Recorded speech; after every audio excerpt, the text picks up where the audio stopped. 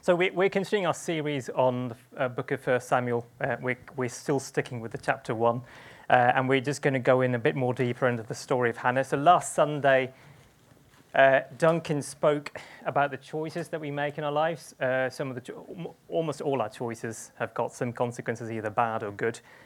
Today we're going to just dig a bit more deeper into the story of Hannah, into the choice that she made and what that meant for her. So I'm going to be reading from 1 Samuel chapter 1, verse 21 to 28. You should be able to see that up on the screen shortly.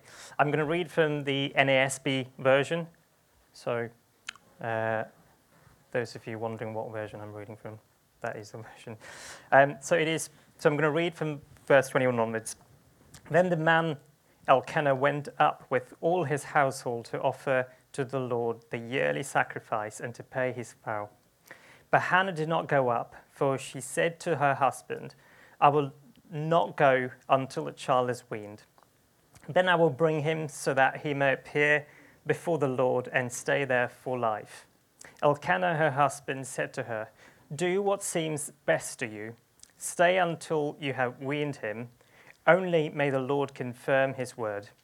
So the woman stayed and nursed her son until she weaned him. I'm just going to take a quick pause there. And I was just pondering about the response that Elkanah made to Hannah. So Hannah obviously said, "I'm going to stay here for a bit longer until I weaned." And then Elkanah decided to just respond. And sometimes I wonder why we men have to even respond at all. Just move on. Yeah, she said she's going to wait, so move on. But I was just wondering, why did he have to say? He said, "Let the Lord confirm his word."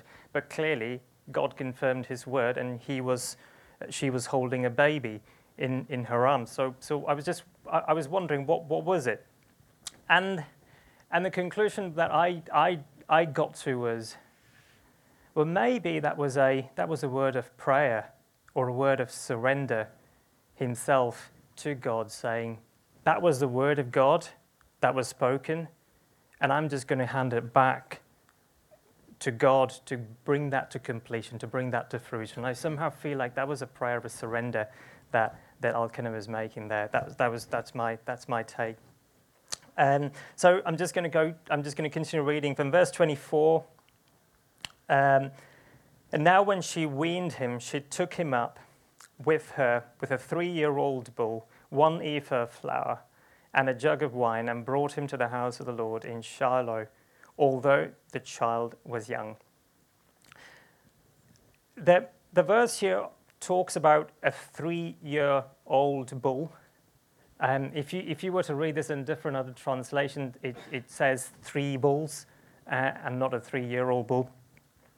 And if you look at the amount of flour that she was taking in her hand, it says it's 1 ephah of flour, and if you were to convert that to kilos, that's roughly about 16 kilos. Now, you wouldn't take 16 kilos if it was just 1 bull. You would take that 16 if it were 3 bulls. So it probably goes to say that it is 3 bulls. Now, why on earth am I talking about 3 bulls and 1 bull? The law does not require her to take 3 bulls. The law actually requires her to take a lamb and a pigeon or a dove. Yeah, so it's just these.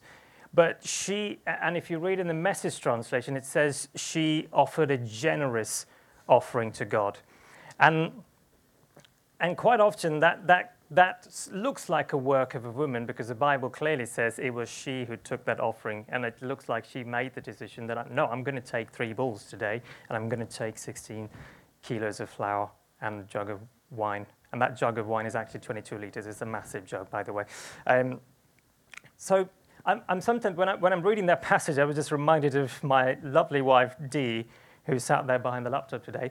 And I was reminded of the scenario this event where there was this lady who walked up to her and just complimented her scarf, and she was just almost willing to just take that scarf and give it to her. And she can sometimes be so wildly generous. And sometimes I just need to stop her from saying, no, no, no, no, let's not do that. I think that's a bit too much. I think that's a bit too much that you're going slightly overboard. Sometimes I even hope that I actually had the home in place, because almost once she was almost about to say, I think we should give away the house to them. I'm like, no, I don't think yet. I'm not sure yet. But yeah, I think, aren't we all so grateful for those women in our lives who've just installed so much of God in us, our wives, our moms, just those women. We're so grateful for them in our lives. And I'm just going to carry on the passage. And sorry, I thought I would do it slightly differently today. So verse 25, then they slaughtered the bull and brought the boy to Eli. And she said, pardon me, my lord. As your soul lives, my lord, I am the woman who stood here beside you, praying to the Lord. For this boy I prayed, and the Lord has granted me my request, which I asked of him. So I have also dedicated him to the Lord. As long as he lives, he is dedicated to the Lord, and he worshipped the Lord there. You know, last week we heard about the rivalry between the two wives, Peninnah and Hannah, and the key differentiator between the two is the fact that one had kids and Hannah didn't have. And there's so much to learn from that one chapter about the two, the chemistry between the two, how Hannah responded. There's just so much to learn. And I suppose I just want to take a moment here and maybe just ask the question to everyone here. What really stood out for you from the story of Hannah, or maybe even from the passage that we read today? Does anything stand out to you? Anyone want to shout out?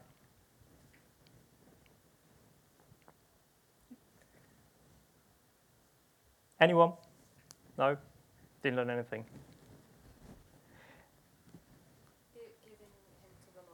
Giving him to the Lord, yeah, surrendering, that moment of surrendering, yeah, that obedience, maybe. Thank you, Becca. Anyone else feeling courageous enough to speak up? No? Right. I think there was that, for me, there's one, it was almost similar to what Becca said. It's also that persistence. You know, day in and day out, she kept hearing about Peninnah saying, oh, I've got everything, you don't. And you know, and I felt like there's that persistence that, no, I'm going to trust in God. No, I'm going to trust in God. And finally, God showed up. So today I have 3 points that I want to share with you. The first one is it's counterintuitive. If you just go a few verses ahead, at the beginning of the same chapter, in verse 11 it says, she made a vow and said, Lord of armies, if you will indeed look on the affliction of your bondservant and remember me and not forget your bondservant, but will give your bondservant a son, then I will give him to the Lord all the days of his life, and a razor shall never come on his head. You know, Hannah was at this moment where she was tired of being mocked by Peninnah, and she kept hearing about what Peninnah always had to say. The passage in the Bible says that she was bitterly or painfully provoked by her rival wife, and so she decided to run to God and say, God, I'm in pain. And she cried, and the Bible says she wept bitterly, and she was handing to God this pain almost. And then she put in this request that, okay, God, I want a child. By the way, if you hadn't noticed, I want a child. And then she also does something that's completely counterintuitive, because she's spending this time almost childless, and she's carrying that pain, and then she's saying, God, I will, you know, if you do give me a child, and if it's a son, I'll hand him back to you. And you go, have you really thought this through, Hannah? Well, I mean, you're just praying for a son, and then you're saying you're going to give it back to God. It doesn't quite add up. I mean, do you maybe want to just reflect on the decision, perhaps? And sometimes God uses those counterintuitive acts to solidify or further crystallize our love or our response to God. I was reminded of a time when I was about to purchase the flat that we now live in, and this was back in 2018, and it was almost at this time where I had to put down the deposit, and I had to pay a lot of the expenses, the initial expenses of moving into a house. I had to get the furniture, the fittings. I had to get all the electrical appliances, all of that good stuff. And there was a good amount of money that I had to spend on all of that. And my parents, generous enough, they decided to give me a gift, and that really helped bridge that gap. Now, and actually myself and my wife, we believe in the principle of tithing. Now, some of you may not, but we believe in that principle of tithing. And so I decided in my heart, look, I got that first gift. I got that gift from God, from my parents, and I want to give that 10% away. Now, I don't believe in strictly living by the 10%. We try always, myself and my wife, we always try to give more than 10%. So that's not the we don't religiously go out 10%. We tend to give more, but we do think that's the minimum here. And so and if I looked at the finances and if I gave the tithe away, I wouldn't have enough. I just wouldn't have enough to cover the deposit, the expenses, all the furniture, the electricals, everything I need to get. But I gave it away still because I believed in that principle, and I know that that's what I felt God was asking me to do, and I gave it. I cannot believe 6 months later, I cannot believe, and this is the fact that I just didn't have anything on that list that I had, that I wanted, that I needed, that wasn't ticked off. And to be honest, I'm an accountant and I do have everything written in an Excel file. I cannot believe how I made that possible. I'm not joking. I really am not joking. I cannot, to this day, I cannot believe how that actually happened. But that happened. God just provided how He normally does. And Hannah was counterintuitive. In fact, the whole passage goes against human rationale. Hannah asked for a child. She then decides to hand it back to God. She was generous, way above what the law required her to do. She gave way above that. In Genesis 21, verse 8, you also see where Abraham threw a massive feast when he got Isaac. And that was like a big celebration. But that was memorialized in Hannah's world by handing Samuel back to God.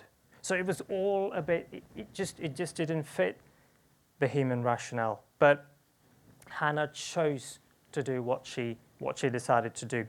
And that nicely leads me on to the second point, resolve. Now, has anyone in this room made a New Year's resolution and has already broken it? Becca, right. Thank you for your honesty, Becca. Apparently, the failure rate of a New Year's resolution is about 80%.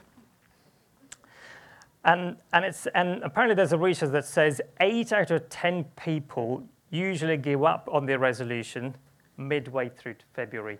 So that's few weeks into your New Year's, you're broken that resolution already. And the top 3 resolutions, anyone would like to make a guess of what are the top 3 resolutions? Get fit, yeah. Sleep more. More financially wise. Yeah, actually. Stop drinking. Yeah. Stop smoking. It's almost all of these things, actually. I think you already know. The top 3 is living healthier, losing weight, and the third one, I think, is living happier or something. That fits into a lot of things that you said about finance, everything else. And research, and the research also shows that it's not just, if you want to lose some weight, it's not just the food, or it's not just about the training, it's not just about the lifestyle, it's about all of those things put together that actually helps you lose weight. Now, this is not meant to be a training course, but this is it just says that, you know, it's not you can train and then eat junk, or you eat just don't eat at all and then you become healthy. It just doesn't work that way. It's all the small micro decisions that you make, or the resolutions you make in your life, that then leads you to that healthier lifestyle. And so in my and that is my version of how you could think about decisions or resolve that you have. In the Bible, there is this really famous resolution, if you like, that Joshua made, and this was his declaration of his faith that is so simple yet so profound. And I think most of us may have this framed in our houses, or maybe share this at some point to some people. And this is from Joshua 24:14 and 15, and this was a declaration that he was making to the whole of Israel. And he was saying, "Now therefore fear the Lord and serve him in sincerity and truth. Do away with the gods which your fathers served beyond Euphrates River and in Egypt, and serve the Lord. But if it is disagreeable in your sight, serve the Lord. Choose yourself today whom you will serve, whether the gods which your fathers served, which were beyond the Euphrates River, or the gods of the Amorites in whose land you're living. But as for me and my house, we will serve the Lord." You know, there is something about you resolving in your heart that you're going to do something, and then all other actions that just follow that decision gets tainted by that decision you just made. Joshua made that decision, me and my house, we will serve the Lord, and that's what he decided. And everything that he did, everything followed that decision. You know, we resolve to eat healthy, we resolve to train, and then we make it happen. We resolve to think that God is against me. We resolve to think that there is something that's called God is holding out on me, or you resolve to think that I'm not favored enough. You know, sometimes people have spoken things against us and spoken something about us in our lives to us, and we resolve to think, yes, I am actually weak in that area, and yes, I'm not capable of doing that. And we resolve it in our heads that I'm not able to do anything. Almost calling God not able to do something on your behalf, if you'd like.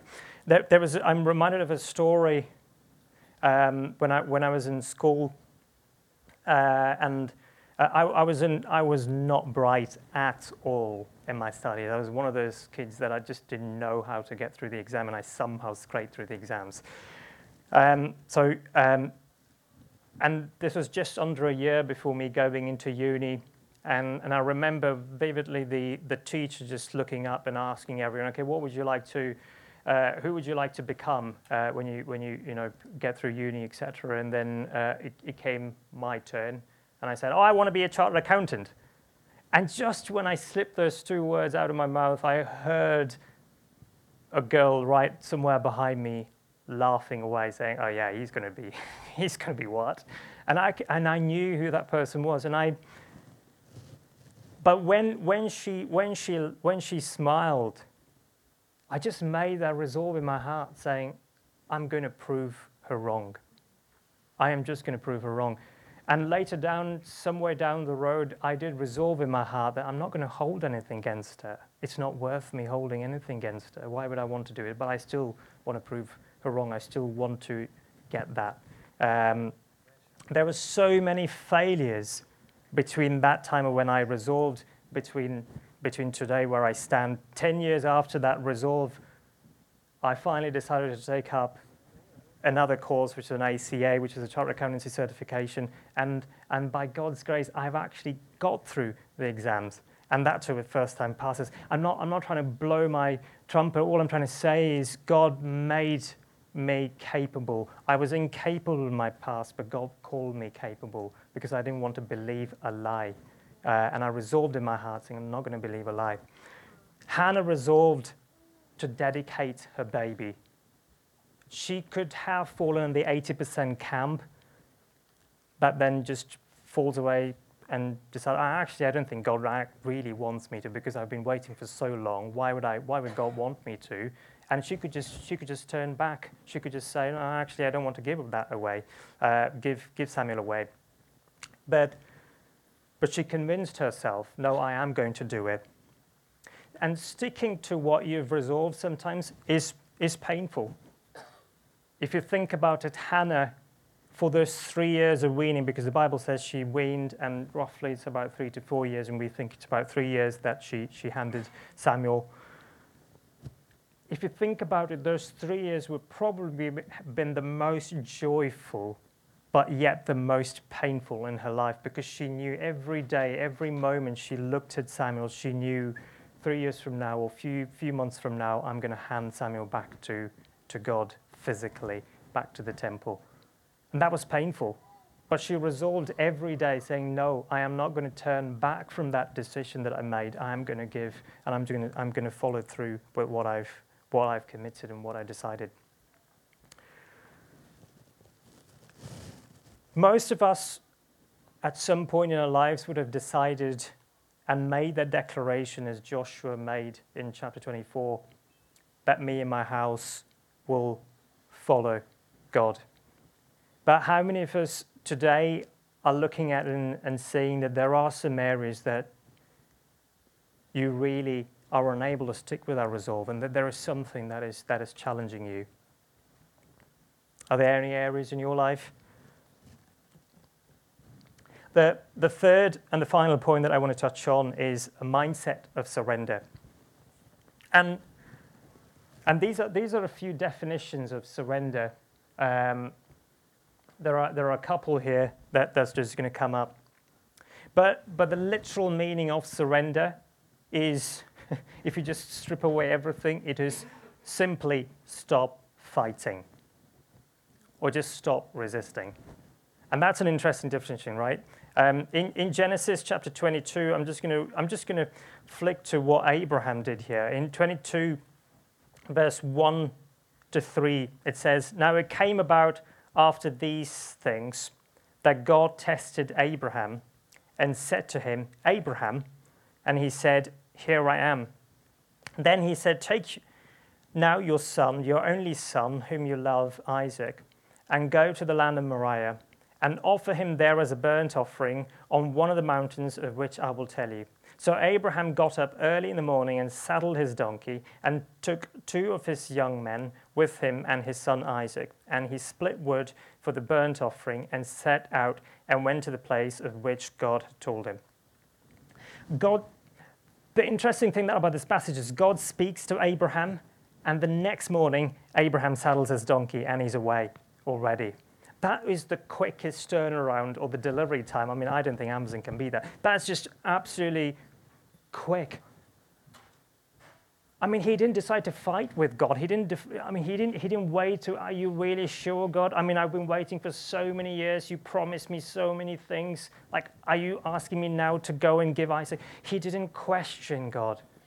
God said, he knew the voice of God, and he said, "I'm just going to do it." The next day morning he saddled. He didn't challenge, he didn't fight. And I don't think Abraham could do that without a mindset of surrender, without actually living a lifestyle of surrender, surrendering to God every day. I don't think it was easy for Abraham either. He had those 3 days where he was traveling to Moriah, and every 3 days he would have been reminded of those moments that he spent with Isaac, and he potentially probably going to lose him now. And so was Hannah in those 3 years. Hannah didn't have much going in her favor. Hannah was barren at the very beginning. Peninnah provoked her bitterly. And we spoke about this. And in the olden times, it's also painful to know how someone who is going through that period of barrenness, people would just look at them and say, "Oh, you're being punished, or you're a curse," and that's how it will be in those olden times. And in Genesis 30, verse 1 we see also Rachel talking to Jacob, saying, I would rather die than live childless. So that was the pain that she was going through. Hannah could have easily felt that God was holding out on her, or God was not giving her her request.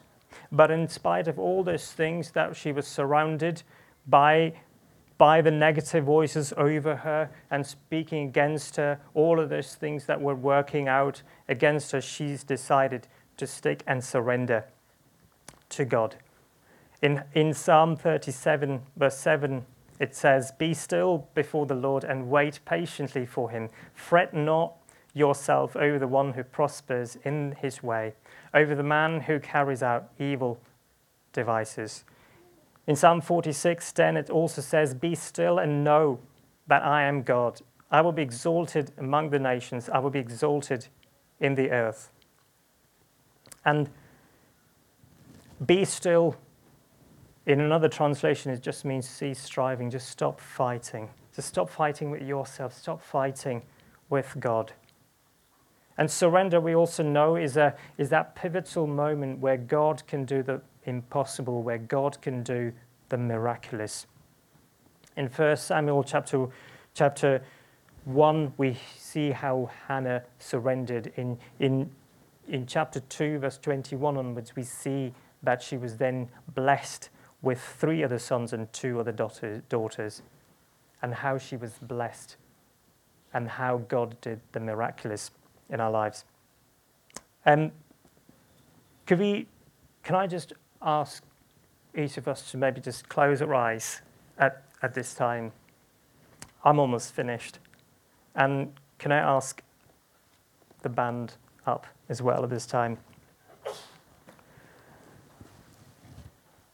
I just want to ask you just a couple of questions whilst you have your eyes closed and maybe the band playing something in the background. Where do you think God is holding out on you? Or where is it that you feel you're not making much progress in your life and you just sat there and you're seeing something that is not working? Or it might be a particular area that you're fighting yourself, or you're fighting God. And you're saying, why is this happening today in my life? In Psalm 50, verse 15, it says, And call upon me in the day of trouble. I will deliver you, and you shall glorify me. In Psalm 9, verse 10, it says, And those who know your name put their trust in you. For you, O Lord, have not forsaken those who seek you. Can I just encourage those who've got your eyes closed and you feel like God is actually speaking to you today, this moment, that there is that particular thing that you feel that is not seem to work, and you've done everything you can do with your hands, with your strength, and it doesn't seem to work, and you've just almost given up. Whatever that is, I just want you to take this moment. I'm just going to give a moment of silence before I pray. And I just want you to just almost hand it back to God. Just like how Hannah transacted. Just like how Abraham just obeyed and just listened and just went and lived that lifestyle of surrender. Can I just encourage us to just lay those things that we are almost having that wrestle with, to just hand it back to God. So here's that moment of silence. Just speak to God and just speak to Him and just release that to Him.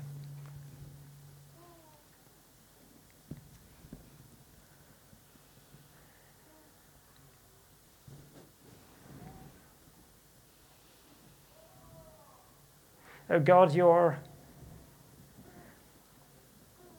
the miracle working God. And only you can do what seems impossible in our eyes today, God. And we want to just take those things that we're struggling with today, those things that we think we don't have an answer to, we cannot see a way through. We just want to bring that at your feet today, this moment. And we just want to surrender it, God. And we want to bring it under your authority. And God, would you just take it over and lead us? We heard today that you spoke to us, Lord, that you do not turn away those who are weak, those who are broken. You're willing to do the impossible. And we thank you so much, God. And those of you, those who are broken today, God, would you just speak your healing and your completeness, Lord, over them today? Would you speak that reassurance, God, over them? Would you just allow them to just experience your love and your mercy, God, today? As they surrender, would you just cover them with your hands, that they will actually experience a lightness in their spirit right now, Father, and we ask that in Jesus' name. We pray that they would be strengthened to do what they're called to do, Lord. And we thank you so much you've done that already, and we praise you for who you are, God, and for what you've done. Thank you so much, God, for those who cannot walk, who feel their feet just almost falling apart. It might be physical, it might be metaphorical. God, we pray, would you strengthen their feet today, that they will be able to walk, not just walk, but run, God. It doesn't matter what their past has been or what people have spoken against, but you have a better word over them, and you speak a word that's stronger and powerful than what the enemy wants to speak to them, Lord. We thank you so much you bring that to fruition. And you're the one who's spoken, and you will complete it because you're able and faithful. In Jesus' name, amen.